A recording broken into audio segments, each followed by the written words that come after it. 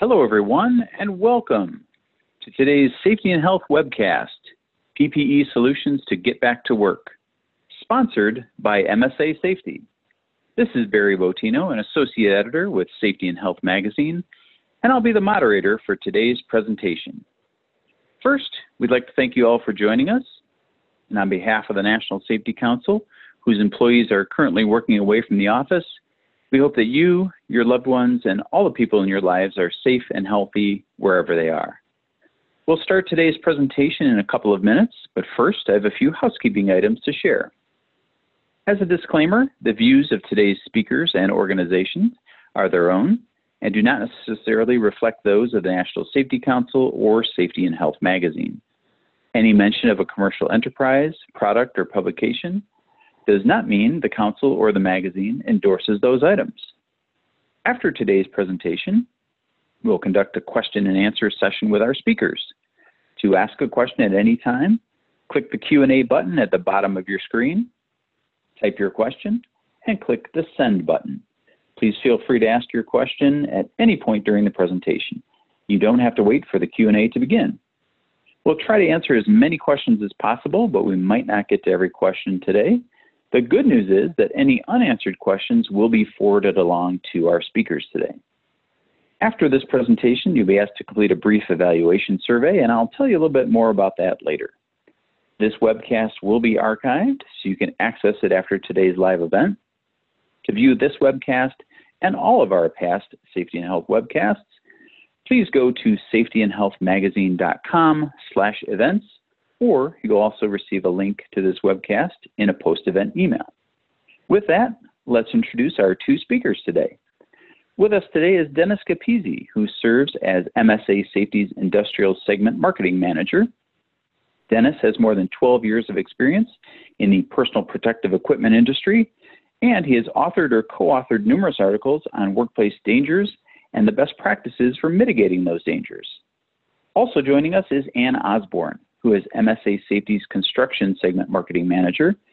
Ann joined MSA in 2015 and has nearly a decade of experience in the industry. She's worked in the market as a respiratory and fall protection product line manager. Again, we thank you all for tuning in to today's presentation.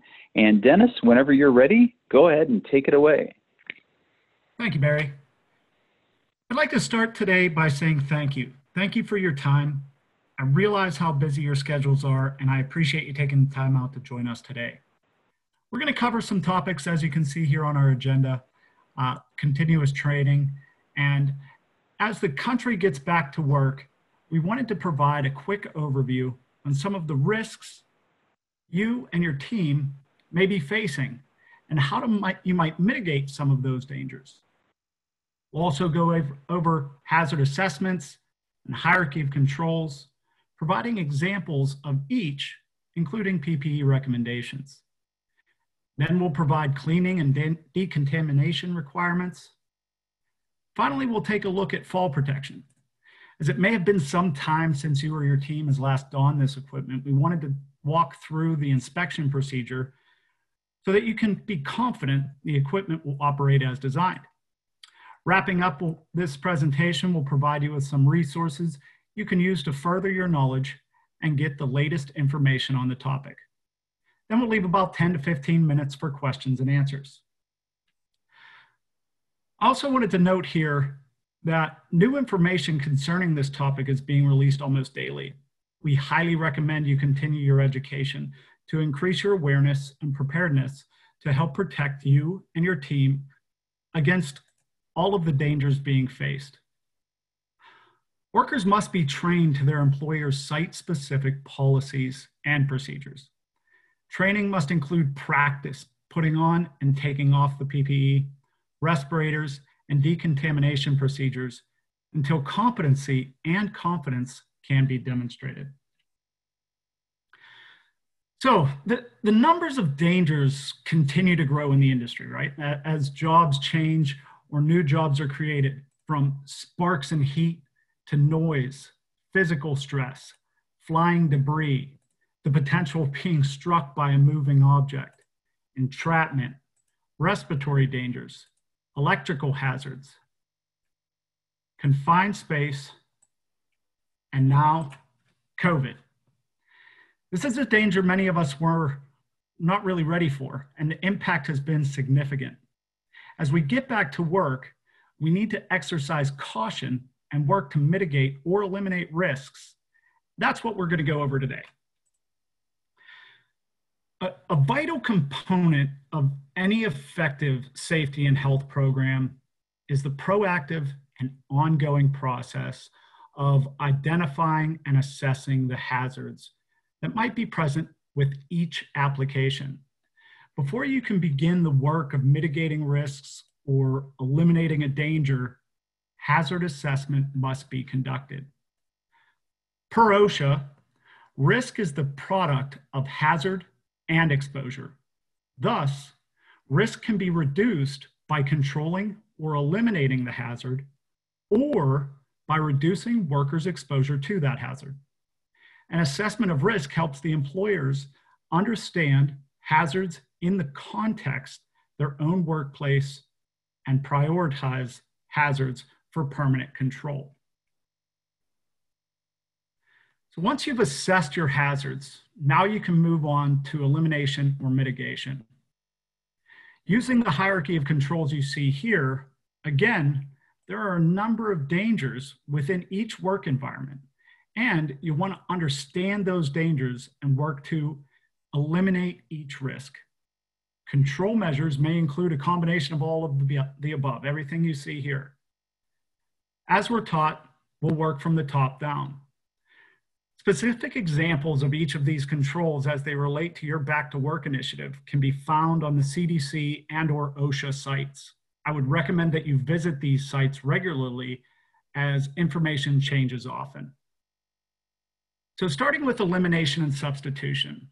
Elimination and substitution, while most effective at reducing hazards, also tend to be the most difficult to implement in an existing process. If the process is still at the design or development stage, elimination and substitution of hazards may be inexpensive and simple to implement, but for an existing process, major changes in equipment and procedures may be required to eliminate or substitute for that hazard. Engineering controls. These are designed to remove the hazard at the source before it ever comes in contact with the worker.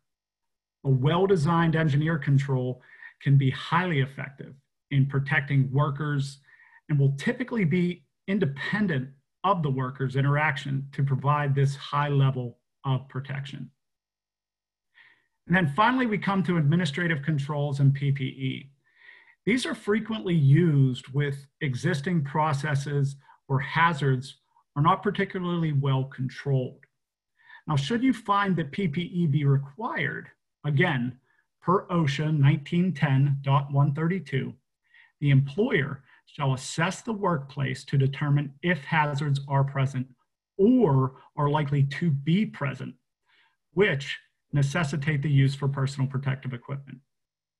If such hazards are present or are likely to be present, the employer shall select and have each affected employee use the types of PPE that will protect the affected employee from the hazards identified in the hazard assessment. They'll need to communicate that selection decision to each affected employee and select PPE that properly fits each affected employee. So, once you've completed your hazard assessment, work through the hierarchy of controls, and have found that you will require PPE, again, we recommend that you follow OSHA and CDC guidance. Today, we'll be focusing on face, eye, and respiratory protection. Based on your hazard assessment, the PPE you require may go beyond what we covered today.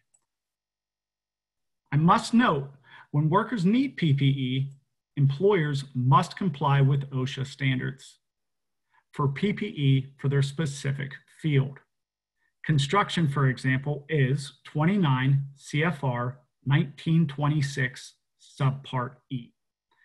There are specific standards for most fields and can be found on the OSHA website, which we'll provide a link to here later. I would also like to note that employers must establish a policy for what PPE is to be used by their employees for various jobs and to instruct their workers on the proper care and use of that PPE. For example, if it has been decided that face shields are required, the shield should wrap around the face of the wearers and extend to below the chin.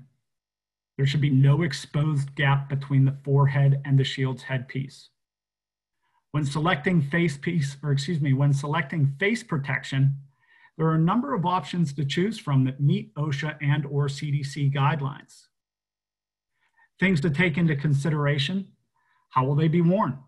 An elastic band, headgear, or a hard hat with a frame. Now, disposable face shields should only be worn for the single use, while reusable face shields should be cleaned and disinfected after each use, per the manufacturer's instructions and guidance. Depending on your environment, the shield you select may vary: clear versus tinted, anti-fog, anti-scratch, if you're going in and out of cold storage, for instance, or you're working with abrasives. Another attribute to take into consideration is the size of the shield and whether a nitrometer is required for chin protection. If it's been found that eye protection is required, again, you'll want to follow OSHA and CDC guidelines when making that selection. But for example, the CDC has recommended goggles with indirect venting to reduce the potential of droplets and/or aerosols making their way through the vents and contacting the eyes.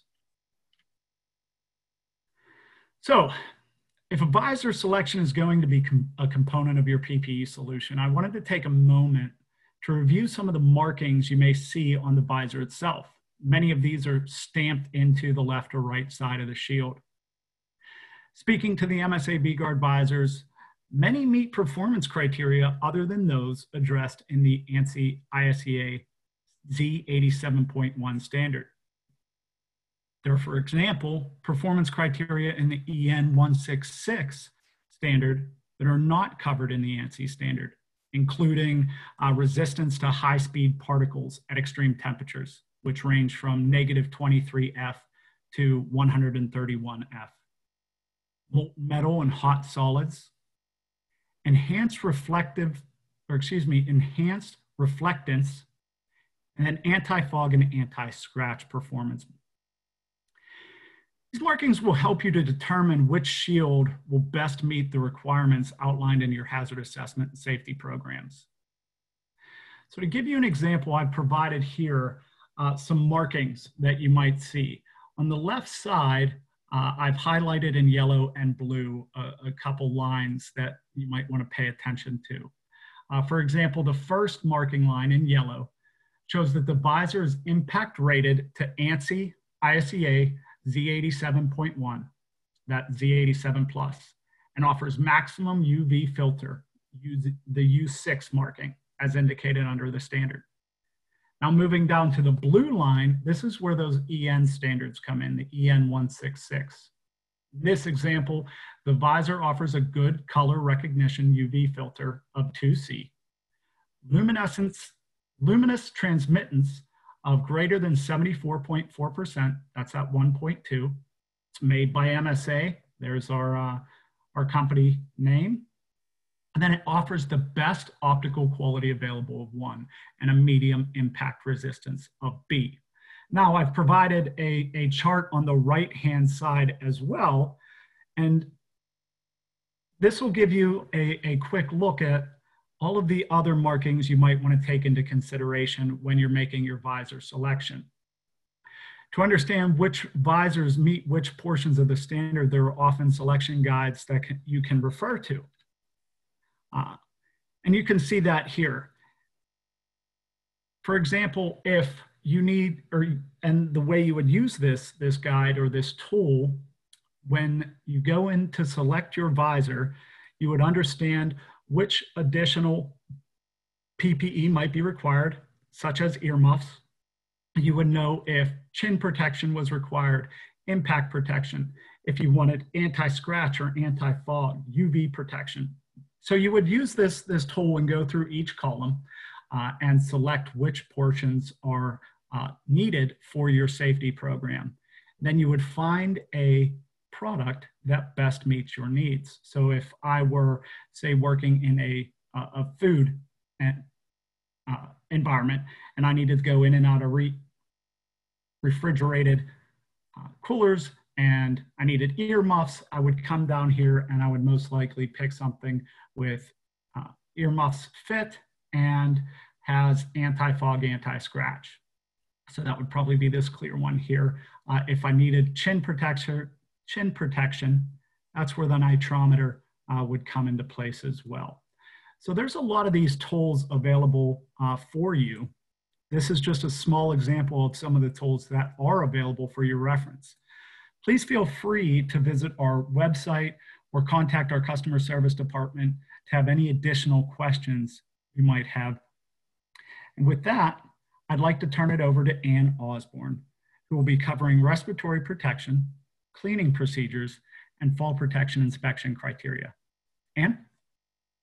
Thanks, Dennis. Okay, so just moving on and continuing the discussion around product. If your company has decided that NIOSH approved respirators are required or traditionally used on your job sites, just remember you will still need to use these in accordance with OSHA's 29 CFR 1910.134. So this includes medical examinations for those intending to use respirators, fit testing protocols, training. All of the elements of a respiratory program should be implemented in accordance with OSHA. Surgical masks, which we also have pictured here on this slide, are not classified as respirators, and they offer a different type of protection for workers compared to fitted respirators, like the NIOSH N95 seen here, or also the NIOSH elastomeric reusable respirator on the far right there. So it's really important to know the difference between the respirator classes and what may or may not be required from OSHA. We do have guides on OSHA's respiratory standard, what is included in that, all of the elements of a sound respiratory protection program. And this guide can be obtained from our website, free of charge, or by calling our customer service team at any time.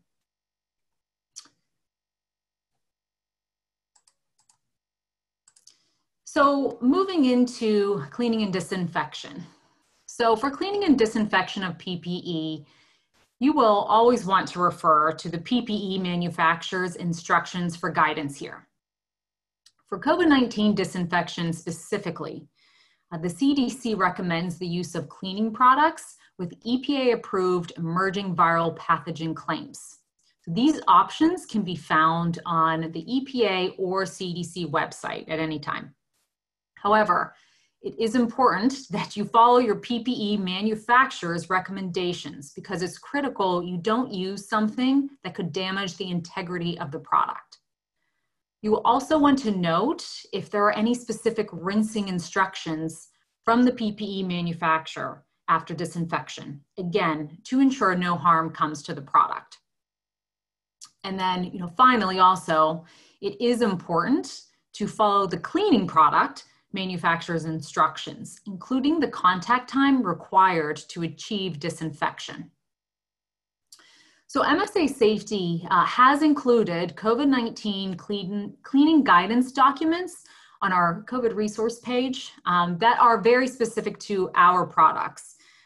You can find cleaning guidance, one for each of our core products. So a cleaning guidance for respiratory protection, head protection, portable gas detection, and also fall protection. You can find these on our resource page to help you with what to use when and if disinfection questions should arise.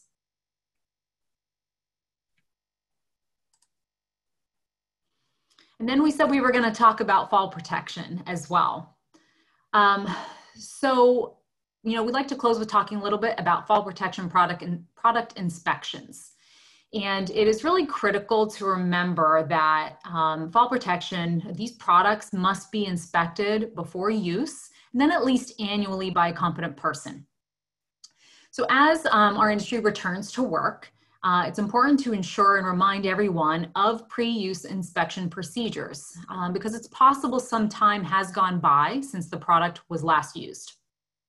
Also, if you are using any of the disinfecting procedures that we just talked about, regular inspection of the product is really going to be critical. And this can go for any PPE, not just fall protection. Anecdotally, I can tell you that we continue to see an increase in requests for more competent person fall protection inspection training. As there might be shifts in personnel on the job site who used to do inspections, and they may be moving some of that around. So we are seeing that increase in requests for how to do inspections, specifically on fall protection. So as a quick review, specifically let's talk harnesses. Your pre-use inspection requires you to check that harness labels are present and legible, webbing is intact with no cuts, frays, or abrasion, and that's including load indicators, which are the webbing folds on the back of a harness. You're also checking that there are no broken stitch patterns, and all of the hardware should be checked for functionality, as well as for damage like any dents, pitting, or corrosion. Some of these could be indicators that that product has been seen in a fall event. Many manufacturers can provide inspection checklists in forms like the one you see here on this slide that can help you in walking through your equipment and determining whether or not it should be used or should be removed from service. So there are a lot of resources that can be used for inspection. Just make sure you check with your manufacturer to see what's out there to help you. Okay, and then finally, we have included a solid list of resources that you can access, whether it's a CDC or OSHA, things that we mentioned today, we have included those here, again, to further educate yourselves as a lot of these updates are changing regularly. And with that, I will turn it over to Barry to see what our Q&A looks like. Thank you, Ann, and thank you, Dennis, for sharing your insights and your expertise today. We're going to give Ann and Dennis just a minute to get a drink of water before we start our Q&A. But before we start, I wanted to let everyone know about an evaluation survey we're asking you to complete today. The survey will be open in a different screen after this webinar, and your input is important to us because it does help us to improve our future webcasts. Take a few minutes to share your feedback through our survey. And also, I'd like to take this time to thank our outstanding speakers today, Dennis Capizzi and Ann Osborne, everyone from our sponsor over at MSA Safety, and of course, all of you who joined us today. This ends today's Safety and Health Magazine webcast. Take care, everyone, and have a safe day. Thank you all.